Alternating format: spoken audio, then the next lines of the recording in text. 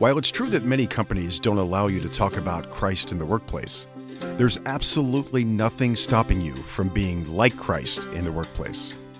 This is Preach Where You Reach.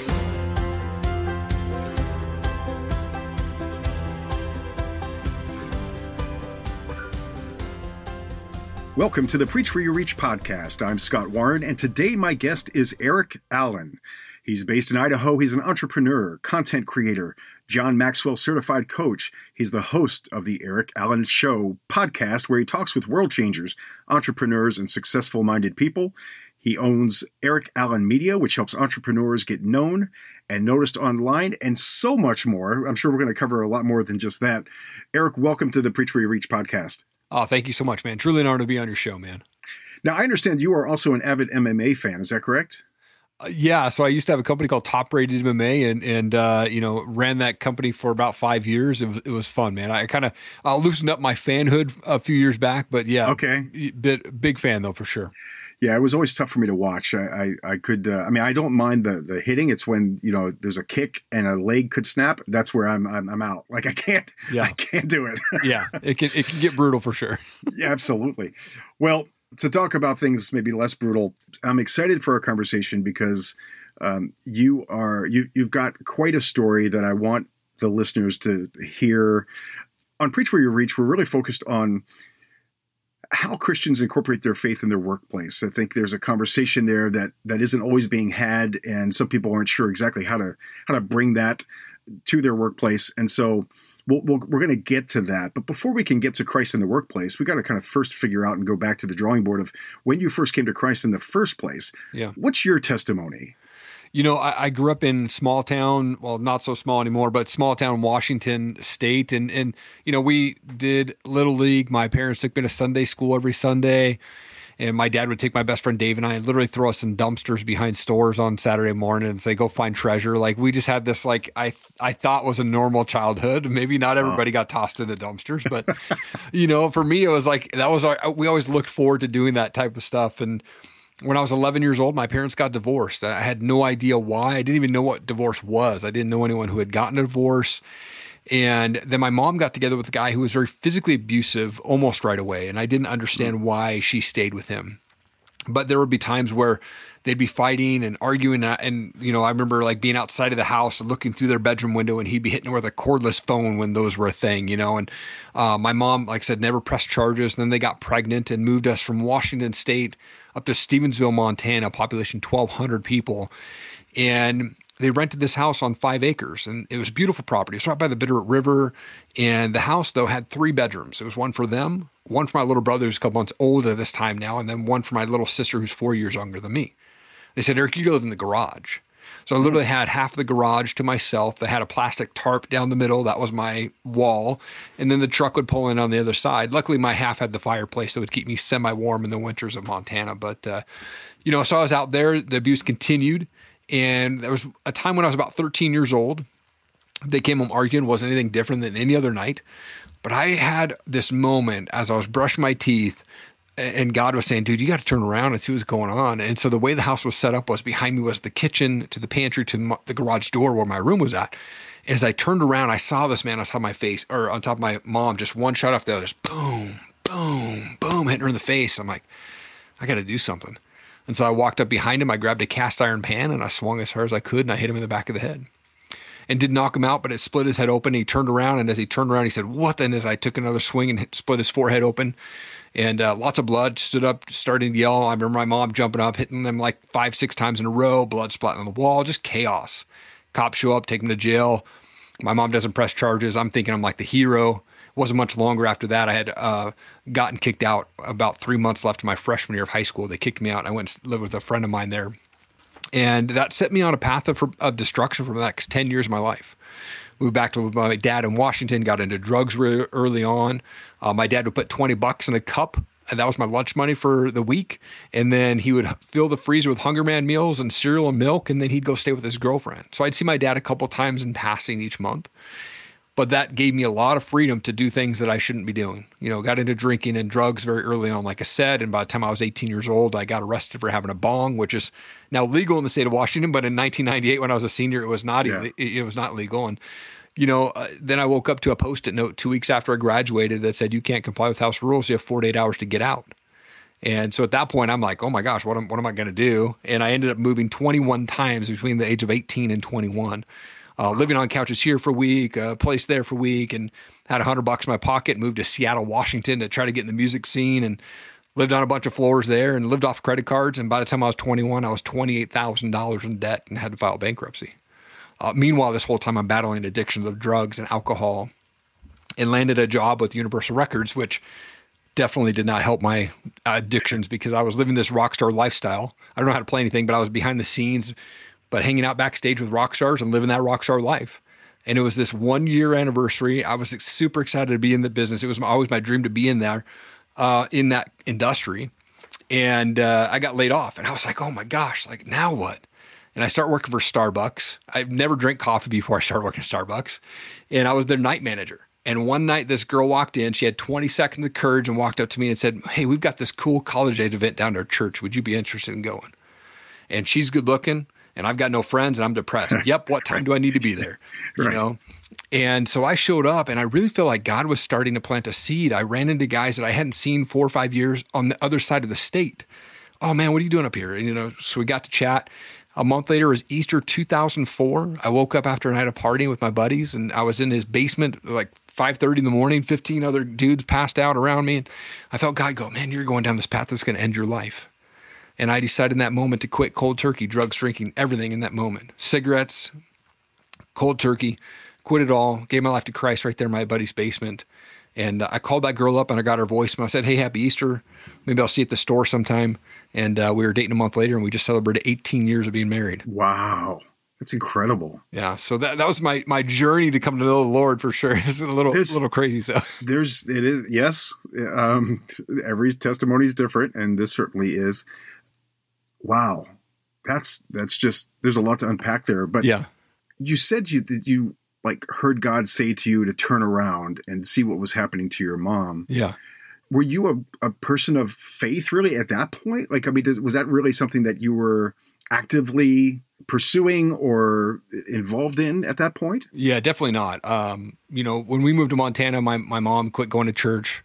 We never really went to church after the divorce, but my mom would take my sister and I and literally drop us off at churches, and she would come back like 4 or 5 hours later to try to pick us up, and the church would be like, where's your parents? And this, pre-cell phones, right? So they would just be watching us, just chaos. But no, I definitely wasn't walking with the Lord. I grew up in, like I said, a Christian home. Both my grandparents on both sides were Christians, and my grandma, who's still alive today, is 89. She has prayed for me, my entire life, and she still does to this day. And I really, truly believe that I'm here today because of her prayers. But I just felt it in my heart, like, man, you got to turn around, you got to step up, have this 20 seconds of courage to put an end to this, and it didn't end it, but it got me out of that situation a little bit. Yeah. I can imagine that once you hit him over the head with the frying pan, or whatever it is, and he goes off and he comes back. That's not a great relationship, I'm assuming. At that point, it never was, but it was worse. It got worse. Yeah. I can imagine. Yeah, and your drugs and those sort of things, and your drinking and all that that happened before the rock scene. Yeah. So I was it was probably 95, 96, somewhere in there is when I really started getting into drugs. And it started out just smoking pot, but I was getting stoned before school, at lunch, after school. And then it was, taking mushrooms and acid, and then didn't get into heavier cocaine stuff until my early 20s. Wow. And of course, as you said, the music industry doesn't necessarily help you. I was blessed. I spent 29 years in the sports and entertainment industry, running arenas and performing arts centers, and backstage with Motley Crue and, and Paul McCartney and Garth Brooks and all of these people. I had quite the career in that, but I was never one to partake in that scene, though I did certainly see it. Yeah. And it is something that can swallow you up pretty good. Yeah. Sadly. There, and I think, God was really talking to me even through the times when I was lost and walked away during this time, right? I remember there was a concert that I was at. I was managing the sign up, like meet and greet with the bands afterwards or before the show. And I'm in my early 20s. And so this girl was definitely not old, but in her mid 30s or early 30s at the time. I was like, I don't want to be her age and still doing this. And God, I just remember that thought coming to my head going, maybe God's got different plans for me. And it wasn't much longer than that after that I got laid off and then met my now wife. Incredible. And so when you wanted to get into the music business, what was it that you wanted to get into? Like, what part of it was appealing to you? Yeah. I mean, I don't know how to play anything. I always was interested in the marketing. And at first I was going to go to the Seattle Art Institute for audio and things like that, but didn't work out that way. I actually got my job at Universal Records. I interned for the first 6 months. Okay. I was working at a CD store when those were around, right back in the day. And a guy walked in who worked for Universal Records. And I said, hey man, how do I get your job? Just kind of joking. He's like, oh yeah, you got to email this person. You got to be in college. You got to be getting a credit. And I said, okay. So I went down to the local community college out there in Seattle and I said, do you guys do an internship thing? Yeah. So I paid $325 for an internship class, got my receipt, never showed up for a class, emailed that to Universal and said, look, I'm in college. And they said, great, you're in. And that's how I got into the industry. Wow. When I first started as an intern, I was doing tracking sales. I was stuffing posters. I would go out to local record stores and promote CDs. I would then, when I got hired on 6 months later, I was their mailroom coordinator. So I was doing more meet and greets and set up with local radio stations and giveaways and things like that. And so, about 2 to 3 nights a week, I was at a concert. It was a pretty wild, open tab for a full year. And the year before that, I had an open tab at another, sort of music industry job. So yeah, it was kind of crazy. Wow. And so you had this moment or this revelation of turning your life around in this specific moment. Yeah. What do you remember specifically about that was like, was it just a vague sort of, I need God in my life, or was there something tangible in that moment? Yeah, there wasn't really anything I would say tangible in that moment when I gave my life to Christ in my buddy's basement. But I had, I think the invite to church really started to awaken my eyes to go, man, I really am heading down a path that's not leading anywhere. I was living in this really ghetto apartment that could barely afford, pay the rent. My car, literally the door had to stay unlocked. It was like, shortly after I'd filed bankruptcy. And I remember being at Starbucks. I was their night manager, shift manager, and I just had no direction in life. I was getting off work and going and getting a 6-pack of beer and watching a movie and passing out every night in my ghetto apartment. No idea what my plans were. And when that girl walked in and asked me to go to that event, it was like an opportunity for me to just even make a friend. Right.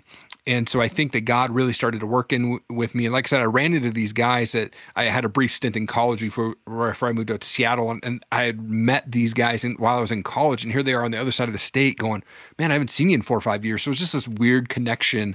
And they were actually part of the pastoral internship that was going on at that church. So you had that moment. Yeah. And then was it like smooth sailing from that point on? I have a feeling it wasn't. Yes. I mean, a little bit. Yeah.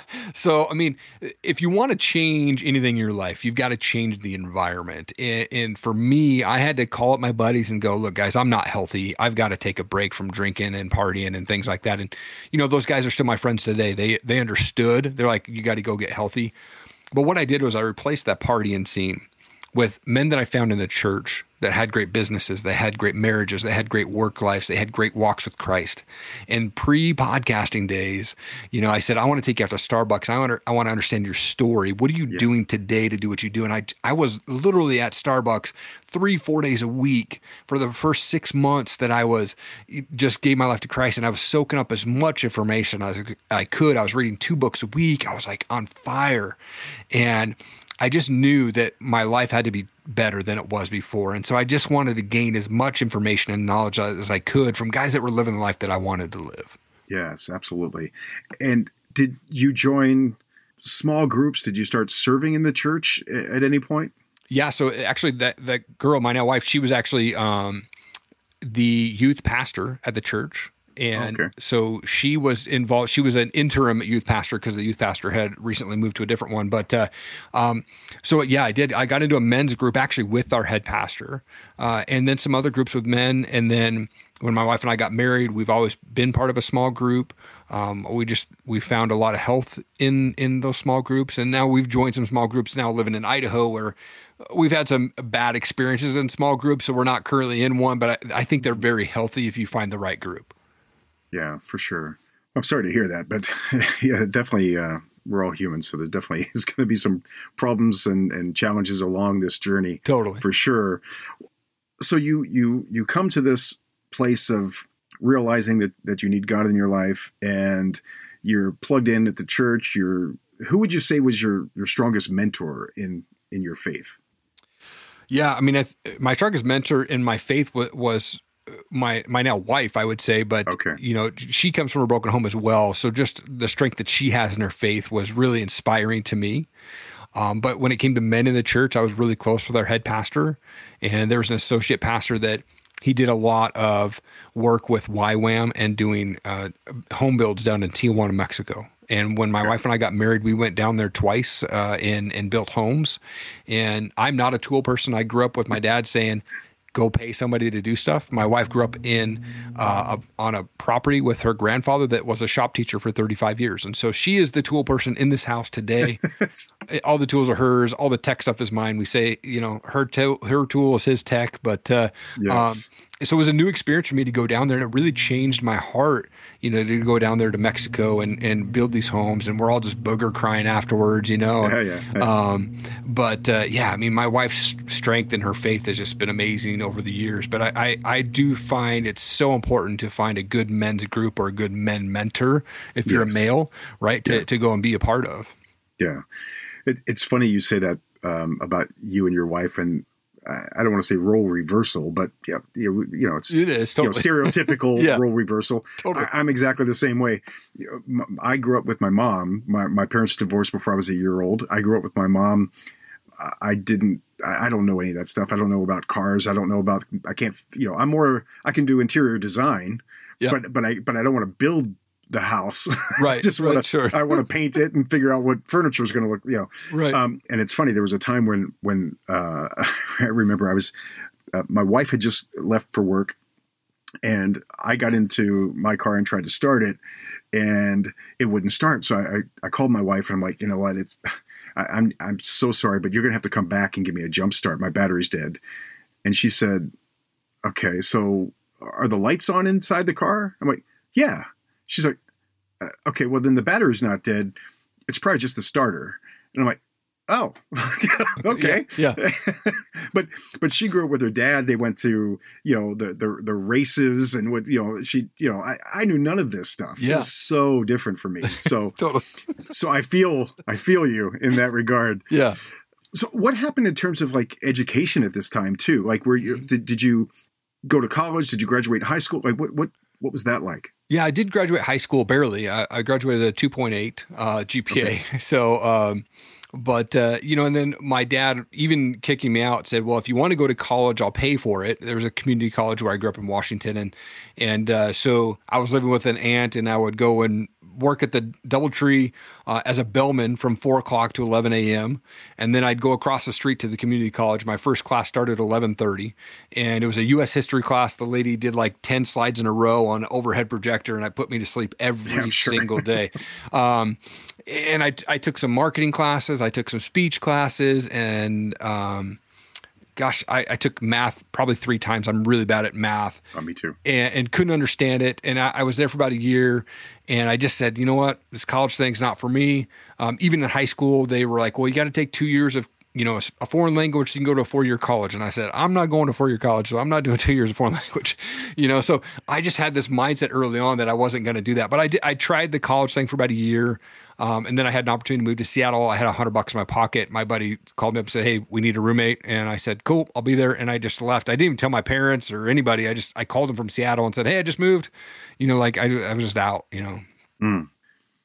Now, I mean, looking at you, and you've got, Erik Allen Media, and you've got your podcast, and you've got all these sort of entrepreneurial things that have happened for you. Where did that come from?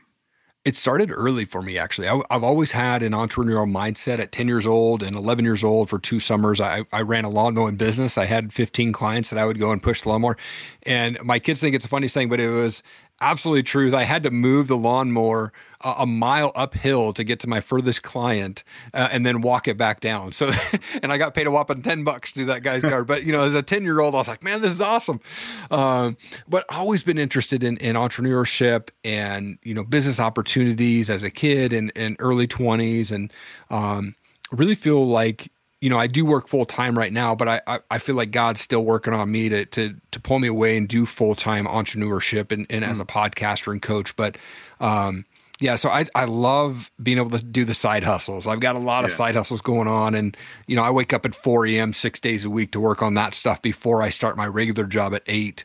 And I've been working from home since 2015, so I literally just turned to the other computer. But Right. it just is. I love entrepreneurial spirits. I love hearing the stories of entrepreneurs and how they go from rock bottom to top and continue to change lives. So yeah, I'm just really driven by that. You've got this passion to help people. Yeah. Why that? I mean, I can see the side projects and you wanting to help yourself maybe by these side projects, but why are you so passionate about helping others? I think we all have a story. We all have a message. And, I'm 43. I didn't share my story till I was 39. And it took me a long time to share my story and feel comfortable sharing my story. And I think there's a lot of people out there that are holding on to trauma, holding on to craziness of broken home stories. And some are keeping that victim mentality and some try to just shove that down. And I think if I can help somebody go, man, my life's not as bad as Erik's, or maybe I had a similar story as Erik's, it might help them to go, man, maybe I can get out of this or I can get away. And the thing is once I realized that my past and other people's opinions of me didn't define my future, that's when I was able to make an impact. That's when I was like, okay, I can go out and I can make an impact on people. My past doesn't matter. It's over. I've been sober for 18 years. I'm ready to share my story, and hopefully I can encourage someone else to get out of that broken relationship, get out of that abusive relationship, and start fighting for their goals, their dreams, and their purpose. And for me, that's huge. And legacy is so big for me that my goal is to break those chains of addiction, abuse, and rejection. And my wife comes from that broken home. So we have this goal together where our kids will never experience divorce. They'll never experience the abuse and the stuff that we had to go through. I want generations to come for the Allen tribe to go, man, that great grandpa Erik, like he broke those chains and we're still going. So good. Looking back on your history in your past, even though, again, not necessarily focusing on it, but in terms of, can you see God working throughout that past, even though maybe you weren't aware maybe that it was actually him saving you from certain situations or whatever it may be? Are you able to see that in hindsight? So much. Yeah, so much. There were so many times where I shouldn't have lived. There's so many times where, I drove home drunk, which I would never encourage. And I always said, I'll never do that. There's so many times where I was saved from just bad areas that I happened to be in, or somebody happened to pick me up. And, if I would have went this way, craziness would have happened, I mean, I've had a gun pointed to my face twice in my life, and God's protected me through those incidents. Right. And, here I'm at 43. I've never had a stitch. I've never broken a bone. Wow. Both my kids have had stitches multiple times, and they're, so I'm like, oh, something happened there. But, I think God's really protected me in this area of just being able to go out and be strong. And I should have had stitches many times, but I just refused to. I said, oh, I'm tough. I'll tough it out. Right. And, but I just think if I look back, I'm like, God brought people into my life that needed to be there when they needed to be there. When I needed them most. And yeah, man, God, even when I was the furthest away, and it's funny because I look back and go, even when I was still partying and not going to church and not reading my Bible, every night before I'd go to bed, I would always say a prayer. And I don't know really what that meant, or it didn't even know about like the Bible or anything at that time. I just knew as a kid that if I prayed to God, he might protect me. And I really, truly believe that my prayer to God and my grandma's prayers for me for years have kept me safe. Yes, I believe that as well. Is it hard? You grew up in a rough situation, obviously. Is it hard for you to surrender and to be vulnerable, to kind of open up a bit and tell that story? Or most definitely it was. I'm more comfortable now. having shared my story for a few years now. But yeah, it definitely was. I remember there was a guy that I came across online named Pete Vargas, and he talked about sharing your story. And there was a moment where I said, man, I've got a story and I need to tell it. And even some of my closest folks, friends didn't even know my full details of my story.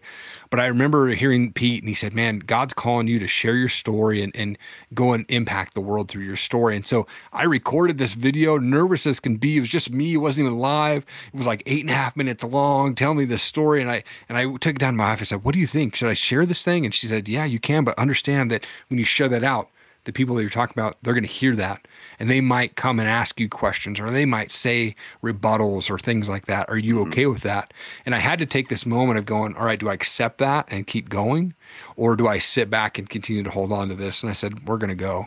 God's called me to push this out. And so I pushed it out, and I've, gotten it down to under 30 seconds now on a good day. But yeah, it's been a fun journey for sure, man. When you were younger, besides wanting to be in the music business, what were you hoping to become or do with your life? Or was it just the music business? I want to do that. Yeah, I love baseball. Baseball was my jam. I started playing at a very young age, played all through high school, played a little bit out of high school, just in kind of high level softball leagues and things like that.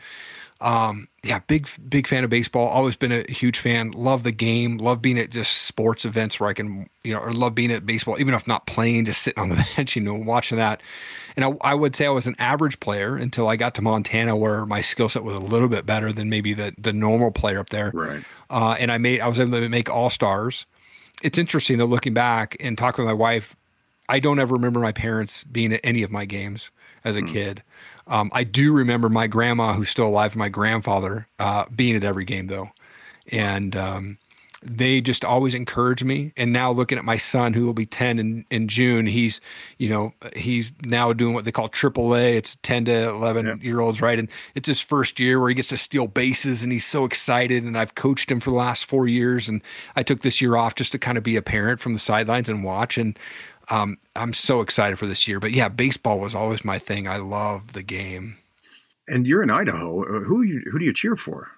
Seattle? No, I actually don't. It's kind of funny. Seattle is the closest. There's a lot of Mariners fans out here. But so my dad's cousin, when I was in probably 10 years old, my dad's cousin, maybe he's 10 or 15 years older than me, but he played AAA ball for the Cleveland Indians for about 8 years. And so I just always became an Indians fan. And still to this day, I'm an Indians fan. They can call them the Guardians all they want, but they're the Indians. Right. So I am an Indians fan for sure. I grew up in Baltimore, so I'm an Orioles fan. Okay. But I lived in Cleveland and would go to a lot of Cleveland games. So, nice. So I certainly understand that. Yeah. So baseball didn't work out in terms of career. Yeah. Where did you go initially from a work standpoint?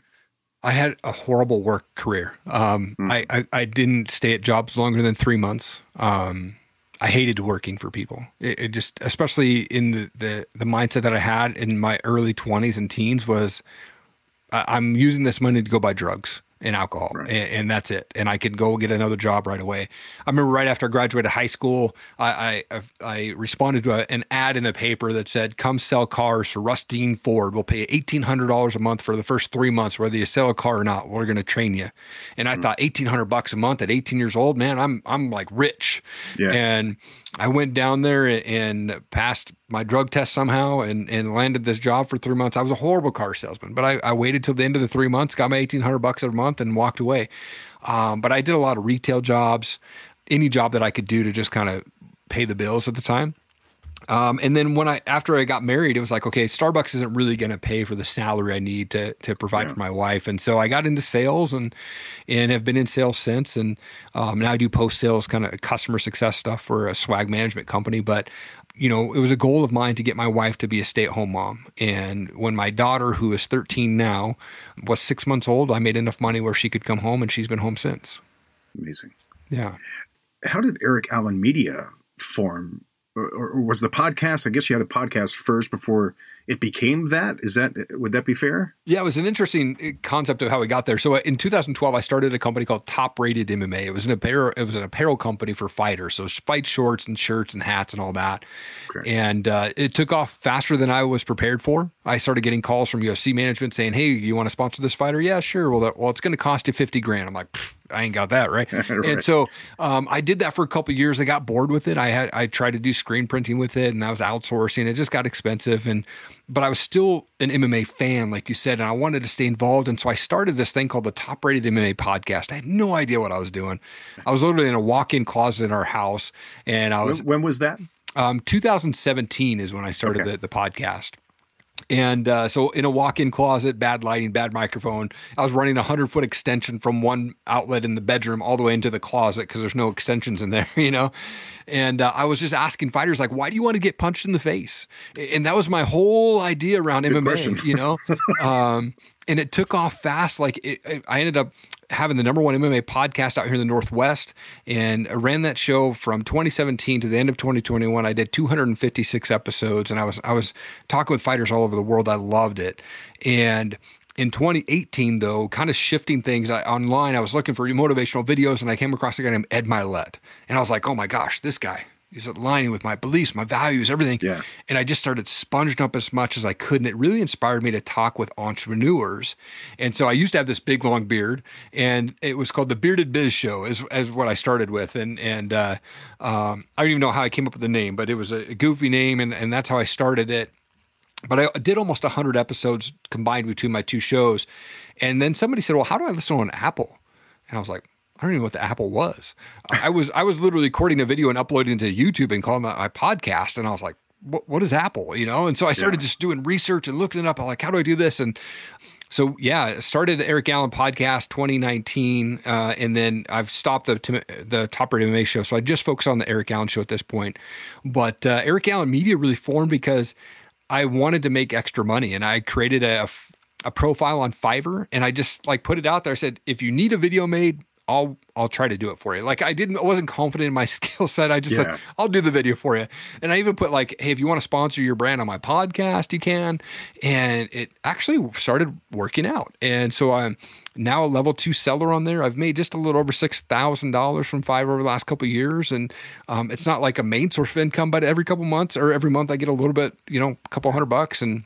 But I do content creation. So I work with brands on box openings, how-to videos, explainer videos, voiceover work, and things like that. And it's always good to get free gifts, from brands. Yeah. They send me their product. I do a video. Cool, But that's kind of how the media formed. And then my wife and I just formed our official LLC just last month. And so Purpose 413 is our LLC that I do business as Erik Allen Media under that. So how has your faith been involved in these decisions, guided these decisions? Has it been something that's been obvious or a little bit more subtle in terms of what you've done and your faith influence? For me, faith, it's so important to have faith involved. And there's definitely moments where I feel closer to God and than I do. Some days where I just feel like I'm lost. And it's really important for me to do everything from a Jesus perspective. My job is not to judge people. My job is just to love people where they're at. And even in the workplace or guests that I've had on my show, it's not a Christian-based podcast. And so if someone gets on and they have a story and they might say some foul language, I'm not going to stop them. I'm just going to love them where they're at. And so every decision that my wife and I make, she's very much involved in the business side of things, which she's just behind the scenes where my face is, the front of it. But it's all based off of our decisions with, prayer time. And it's so important for me to do that. When I wake up, being 43, it's a goal of mine to wake up every day. And so when I wake up, I immediately go, man, God, thank you for another day to see and hug and hold my family. Amen. Right. And then I get to come upstairs. And the first thing that I do when I get upstairs in my office is I turn on worship music and I just spend time in prayer and reading the Bible, and I write down my goals. And that whole time is just really me drawing close to God in that moment. And once that's done, about 20 minutes or so, 25 minutes, it's kick on the mode of start doing the entrepreneur stuff and start working hard. And then about 6:30, I go down and wake kids up about 7 and make lunch and breakfast, and I get to see them off to school. And so, but faith for me is so important that if I don't start my day in prayer, it's a lost day, pretty much. Yeah, absolutely. And I know that your podcast isn't specifically faith based, but Right. I saw you had Tim's story at one point. Yeah. What was that like? He's an interesting guy. He is, and his story is unbelievable. He's probably one of my favorite guests that I've had on the show.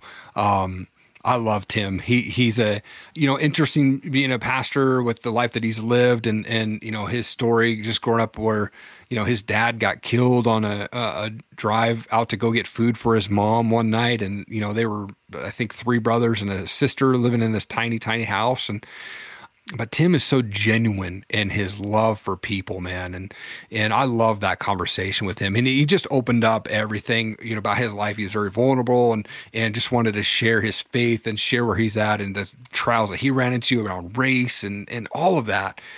But yeah, I do have guests on my show that are sometimes Christian, some are not. Jim, the Rookie Morse, probably another one of my favorite faith-based guests that I've had on. The movie The Rookie is based off of him. Okay. And unbelievable story of how he came to know the Lord, and God has healed his body from Parkinson's, which is unbelievable in itself. But yeah, I do have a lot of faith guys on my show, and I just love to hear their testimony, and I love to have that conversation on air with them. Like, man, tell me how did you come to know the Lord, man? Because I love that connection, networking part of that. Yeah, Tim was he's so interesting. I have never talked with him specifically, but I went to a conference in Las Vegas. I may have talked about this on a previous episode, but I went to a conference in Las Vegas that was a pastor's conference. Now, I'm not a pastor. This is when I was relatively new to the church, but my lead pastors were going, and I thought it'd be interesting. So I'm like, hey, do you mind if my wife and I go? And they're like, yeah, sure, come on along. So we did. And it was so fascinating because I think it was, I forget, they had a number of speakers, but one of them was Tim Story. And I remember specifically being, again, relatively new to the faith. Sure. And Tim was calling out people like, woman in the hat, like, run to me, like run when I call you, run to me. And they would run to him, and he would just like, he would like just move his hand to the left, and they would just fall out to the left or just like, it was wild. And that is wild. What am I watching right now? It was for me. In fact, my lead pastors at the time were so concerned that my wife and I may just leave the church entirely because this was so odd. That would be very odd to see. I mean. Initially, but it was incredible. Yeah. It was one of those things where maybe I saw something like that on television, but I'm like, this isn't real. And then I see this on stage, and I'm like, this isn't real. Yeah. And it wasn't until I had a pastor in my own church, or it was a guest pastor came in, that laid hands on my wife and I, and our knees just started shaking as he was touching us. And then we just dropped to our knees. And I was like, okay, this is actually a thing. Right. Like this, I didn't do that. Like, well, it was just this overwhelming presence of God that was just so palpable. Yeah. And, but Tim was the one who, it's funny because he was just swiping left and right, and people were falling out like crazy. And it was the wildest thing I had ever seen. Yeah. And my wife had a hat on at the time, and she's like kind of ducking down, like, please don't call on me. please don't call on me. That's awesome. It was really wild. So your podcast that you have, the Erik Allen Show, you talk with world changers, entrepreneurs, successful minded people. Sure. Really, it's just to soak it in and to learn stuff. It sounds like I have a mentor as well. And this mentor said to me, be a learn it all. There's so many people that are a know-it-all. Be a learn-it-all. So good. Just soak up everything. And that's what your podcast does. You get some amazing guests on there that just have so much great info to download. Yeah. I've been very blessed to speak to amazing people. I ended up winning Ed Milet's Max Out Challenge on Instagram, which landed me a phone call with him early on. And I was able to record that and release that as episode 12 of this new podcast I just launched. And prior to him, I had Sean Whalen, and then it was Tim's story, and it just opened the door from there. But I think if we look at podcasting, it is this very intimate conversation, and it's so good, the knowledge that is shared, that I was like, at first I was like, oh man, this is so good. I got to just share this out with people. And so I started to really focus on getting guests on that would share their story, the ups and downs. If you listen to my show, the first question I ask everybody is tell me where you grew up and what was childhood like for you. Because I want my listener to understand no matter who is on my show, we were all kids one time. Yeah, whether we came from a broken home or not, we made choices in our life to get to where we're at. And we can choose to go down this path that's going to give us whatever that is. It's marriage, success, money, whatever it is that you want. Or we chose this path to go down drugs and alcohol, and maybe we came from this. But we all made choices to come back to make an impact. And so that's really what I focus on is, where they grew up, what are they doing today, what are they doing next, and what's coming up next for them, Yeah. And the stories of the people that have been on my show, I just feel so blessed to have some of those people on my show. When I lived in Norfolk, Virginia, and I was booking the concerts, we had 7 different concert venues there, and I'd book the talent there, and which was amazing. But one of the things that we did from an event standpoint or the city standpoint was an event called Homeless Connect. And it was an event where, this is all before I came to Christ, but this was an event where there would be clothes, there would be food, there's a barbershop, there's a doctor, all this stuff and people from the homeless from all over the city would be bussed in, and they would be able to kind of go through, get an ID, talk to someone about housing, whatever it is. And I volunteered and worked at the ID station, the ID booth. Okay. And, throughout the course of the day, I am, we're getting IDs and we're getting information from everyone, writing it down so that we can kind of get these IDs because, with an ID, you can at least open a bank account or you can do some of these things that they couldn't do otherwise. And I remember one gentleman in particular, his birthday was only a few days off from mine. Same year, we were the same age within days. Wow. And I remember just thinking, wow. At first I thought how great was the difference in our lives, just how there must have been something dramatic that happened in his life versus mine to cause him to be in this situation and me not. And we're literally born days apart. Right. But then I thought maybe it wasn't such a big thing that happened in his life. Maybe it's a small thing that happened in his life. It just took him in a slightly different direction, and that then compounded and whatever. Yeah. But it was really powerful just to, I don't know, just be aware that other people, there's a story to everyone. Mm-hmm. There's a story to everyone. And to hear that, and now looking back, of course, I see something like that and I'm just, the Holy Spirit's just talking to me and I'm being obedient to whatever I'm praying for them. I'm doing whatever I need to do. But that wasn't me at the time. Yeah. But I imagine there are times where even for you in your life where you've had someone that you've encountered that maybe you were obedient and you had to give a word of encouragement or hope to. Did you have some of those over the course of your time? Yeah. Just as you were saying that, my wife and I, when we were first married, we did they called it what they call a rescue mission, but it really wasn't a rescue mission. We would go out at like 10 o'clock at night and we would go hit the streets of Seattle and we would hit up all the homeless people and we'd give them gloves and food and jackets and things like that. And I remember just speaking life into some of the younger homeless people there. They were like in their teens and wasn't much younger than me at the time.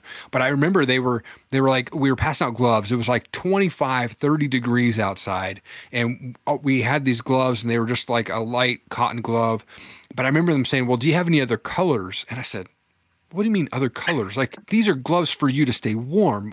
They're white. Like, just take them, right? Like, but I just remember those moments where God just prompted me to talk to people in that. And, that was really a big thing for me. And living in downtown Seattle, especially after being first married, there was a moment where, I don't want to say I hate the guys, but I think the people stand on the corner and they yell at people and they say, you're going to hell if you don't do this. Like, those people drive me absolutely nuts. Yeah. And I remember there was a time when I walked past a person that was doing this and I felt the Holy Spirit prompt me to say, no, turn around and ask him how he came to know the Lord. And I turned around and I went back and I said, man, I like what you're all about, but let me ask you, how did you come to know the Lord? And he said, well, I got mentored by this guy. And I said, okay, it wasn't him yelling on the street. And he said, correct. And I said, okay, that's all I wanted to ask. And I walked away and I came back and I saw him later. He had walked away and stopped doing what he was doing. I don't know if that was the Holy Spirit doing that, but I just remember listening to the Holy Spirit go, man, go talk to him. Yeah. And I just had to ask him, like, man, you need to stop yelling. That's not going to get people to come to know the Lord, man. You just got to love people where they're at. Amen. It's true. When I lived in Canada for 6 years, and I ran the arena up there, which was, an amazing time. We did some incredible shows, and there was a gentleman that was a homeless guy that sort of sat outside the arena all the time and was always great. Never asked for anything, just said, have a great night to everyone and hope you enjoyed the show, whatever it was. Enjoy the game, whatever. And he and I had gotten to know each other, over the years. And there was a concert coming one time to our building by the Canadian band, The Tragically Hip. Okay. Now, The Tragically Hip was this incredibly iconic band in Canada that the lead singer, Gord Downey, was diagnosed with brain cancer. And they were going to do one last tour of just Canada and select cities. And, because he wasn't going to make it, they knew that it was terminal. They were just going to do the best they could to do these dates.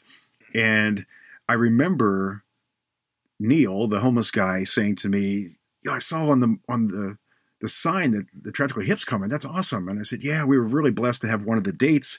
Now, keep in mind, this is a band that if there are 30 million people in Canada, probably 28 million wanted to go to these shows. Like, I mean, they are that huge and iconic up there. And so he loved this band, and he had grown up listening to them and whatever. And I said to him, Neil, would you like to come to the show? He said, what do you mean? I was like, I'd like you to be my guest in my suite. Would you come to the show? And he's like, oh yeah, sure. Oh, yeah. Okay. And he didn't believe me at all. And so I saw him a couple weeks out, and I said, Neil, you ready? I mean, the show's coming up in a couple weeks. You getting excited? He said, for what? And I said, you're going to be my guest in the suite. Aren't you coming? And he said, oh, you were serious? I said, yeah, I'm serious. Like, that'd be amazing. And he's like, I don't have anything to wear. And I said, Neil, it's a concert, man. Wear what you got on right now. But if the night of the show comes and I don't see you, I will hunt you down and bring you to the show. Like, you will be here. Meet me right here. And anyway, so the night of the show came, he met me there, and he was just so excited. I mean, he was just pumped. And I took him up to the suite. I said, you got all the food, you've got drinks, you've got whatever you need up here. And I just remember him being so grateful and just he was playing drums on the granite countertop, and he's just like, it's just amazing feeling. But all of that stemmed from the Holy Spirit telling me to sit down and talk to him in the first place and get to know his story. Yeah. Yeah. And that's how I got to know his story. And then that led to me being able to bless him in that way by just being obedient to the Holy Spirit. Man, there's something powerful about those moments. There is. And I think, one of the gentlemen I met on that rescue mission that night was an older guy, probably in his later 40s or early 50s at the time. Me being in my early 20s, he seems old, but now I'm in my 40s and he's probably about my age.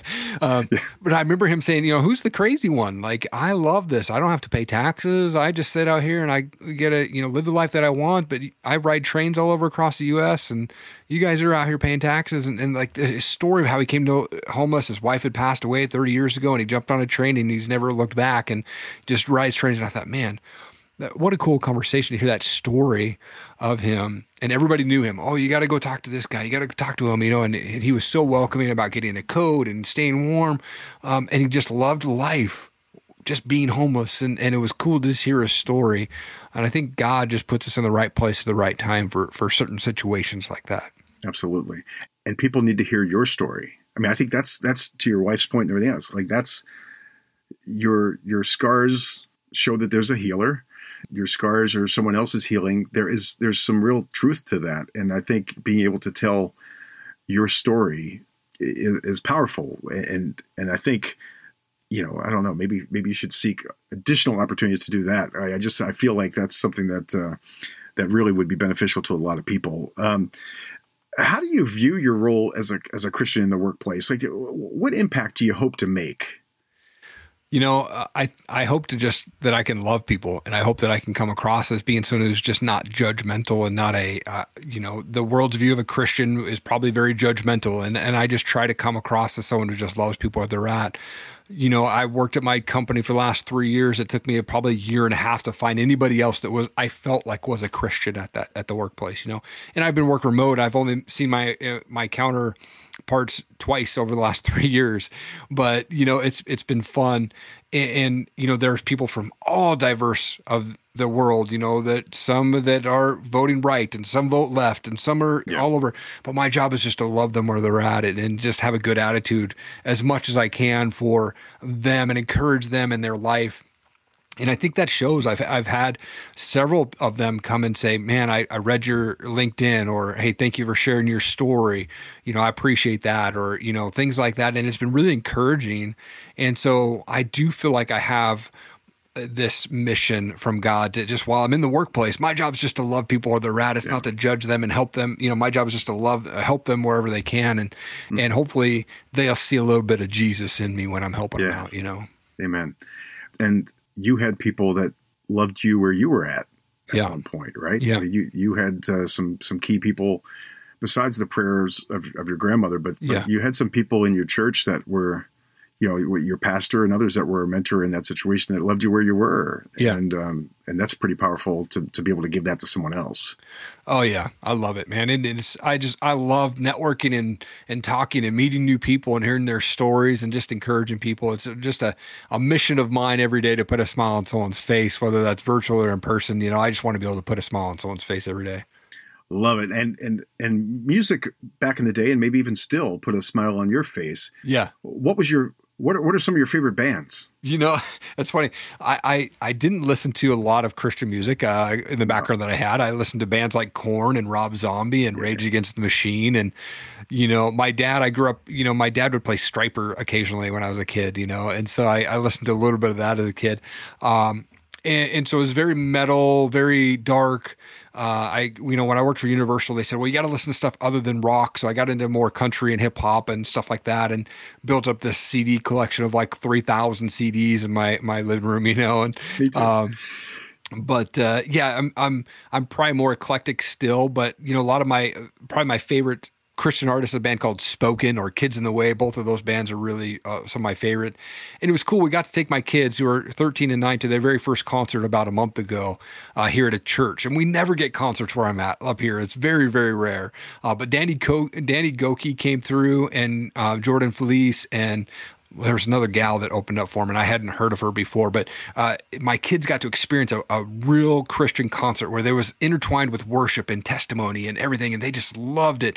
And Danny Goki gave my daughter a hat off the stage, and like high-fived my family, and it was so cool to see them at their first concert, just God just really coming through that crowd. And so I mean, I'm all over the place now. I still listen to my Tupac sometimes. I still listen to my, my harder stuff sometimes. But, today it's a Supertones day. So I've been listening to Supertones all day today. There you go. Yeah, no, it's funny. I grew up, I think my first concert ever was Journey.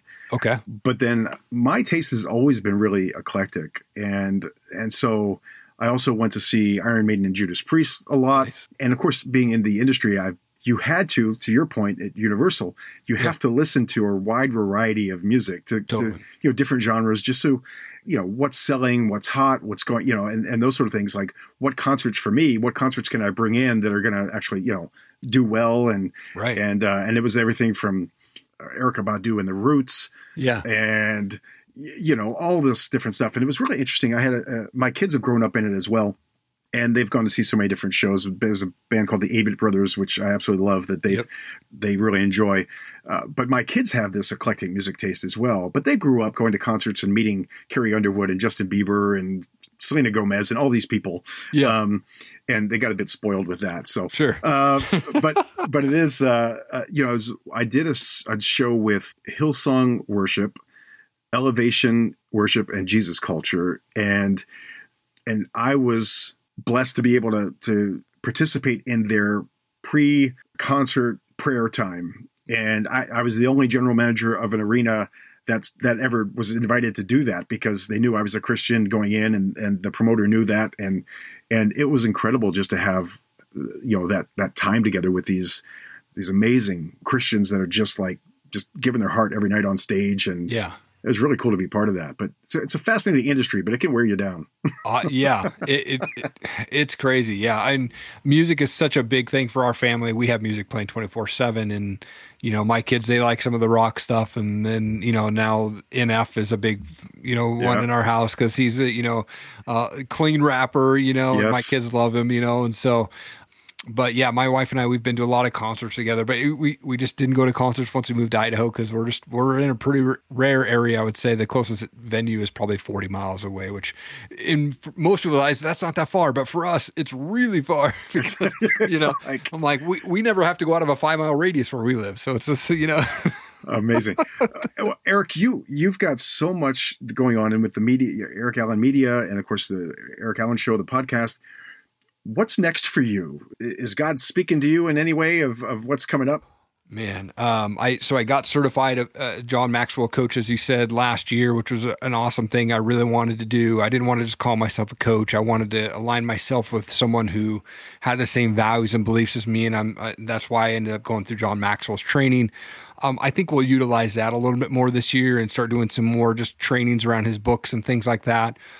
I did sign a book deal last year, and I have written about 28,000 words in a book so far. It's draft 1, so I'm sure it'll change a little bit. Yeah. But hopefully we can have that book out by the end of this year or early 2024. And it's a story of the book is my story in how I got to know the Lord, and it's also gets into podcasting, how my purpose, I really feel, is podcasting and speaking with people and impacting people through my podcast. And so we deep dive into that a little bit in the story, and, hopefully it impacts one or two people, I have no doubt. I'm the same. I released my book October 2020, okay. And which was amazing to get these testimonies of people that I have no idea who they are, people in Texas and other people that are using it for book club here, and they're studying it here. And I was like, what? And that's so wild to me that, and I never wanted to be an author. For me, it was never about that. It was just being obedient to what God had put on my heart. And the podcast was the same. I kept putting it off, and the Holy Spirit this year said, it's time. And I was like, oh, okay.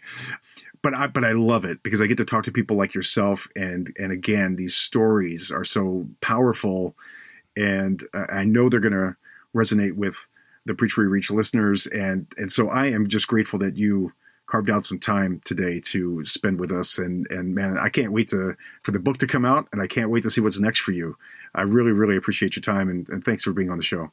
Oh man, this is definitely one of my favorite shows I've been on, and I've done 150 plus interviews on other people's podcasts. I would say this is ranked in my top 10 favorite conversations, Scott. I really appreciate it. Man, people need to be listening to your show. You have a great flow. I love the questions that you ask, man. You're impacting the world, man. So I really appreciate you having me on.